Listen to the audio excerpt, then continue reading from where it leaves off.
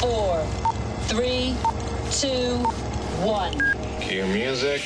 This is Movies First with Alex First. In the vein of Alive that was released in 1993 and All Is Lost with Robert Redford in 2013, Arctic is a grueling tale of man against the elements in the worst of circumstances. A small plane has crashed in the Arctic and left that man, Overgaard, played by Mads Mikkelsen, stranded, fighting for survival. We know nothing about him or about his background, but quickly learn he's resourceful. We see no flashbacks of his past life, no Polaroids of his family, not even a glint of a wedding ring. Overgaard isn't a man searching for meaning or belonging or redemption for past transgressions. The character of the hero can be gleaned solely from the actions he takes in response to the crises he's currently encountering. It's a story that takes place purely in the moment. With rescue a remote possibility, the unexpected happens and he sees a helicopter hovering overhead in less than ideal conditions. But tragedy strikes a second time and his opportunity passes. In time, he must decide whether to remain in the relative safety of his camp or embark upon a long, arduous and possibly deadly trek through the unknown for potential salvation. For writer and director Joe Penner, nothing registers the fragility of a human quite as starkly as the sight of a mere dot ambling through an endless ocean of white snow.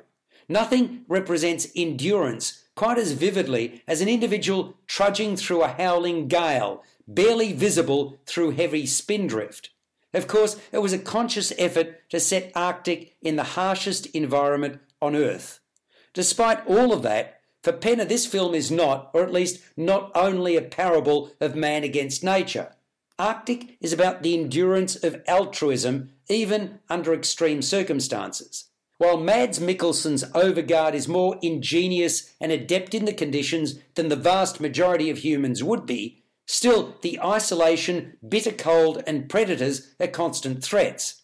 There's no sugarcoating the peril here. You're listening to Movies First. For more, like us on Facebook and follow us on Twitter.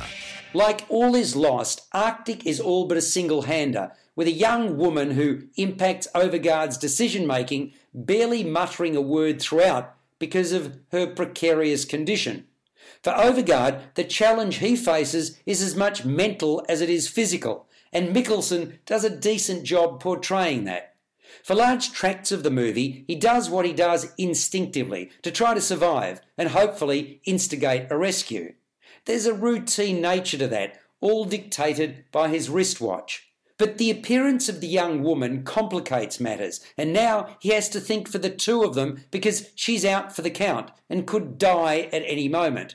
Cinematographer Thomas Orne Thomason has masterfully captured the isolated icy landscape, beautiful to look at but devoid of humanity.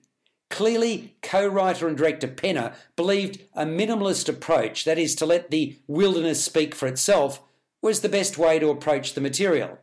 You could argue then that very little happens, and yet the ordeal is all the greater because of that.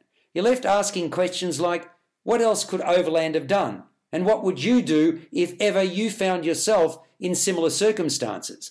By so asking, the material is relatable to an audience, where the outcome remains uncertain until the final frame. Arctic scores a 7 out of 10. You've been listening to Movies First with Alex First.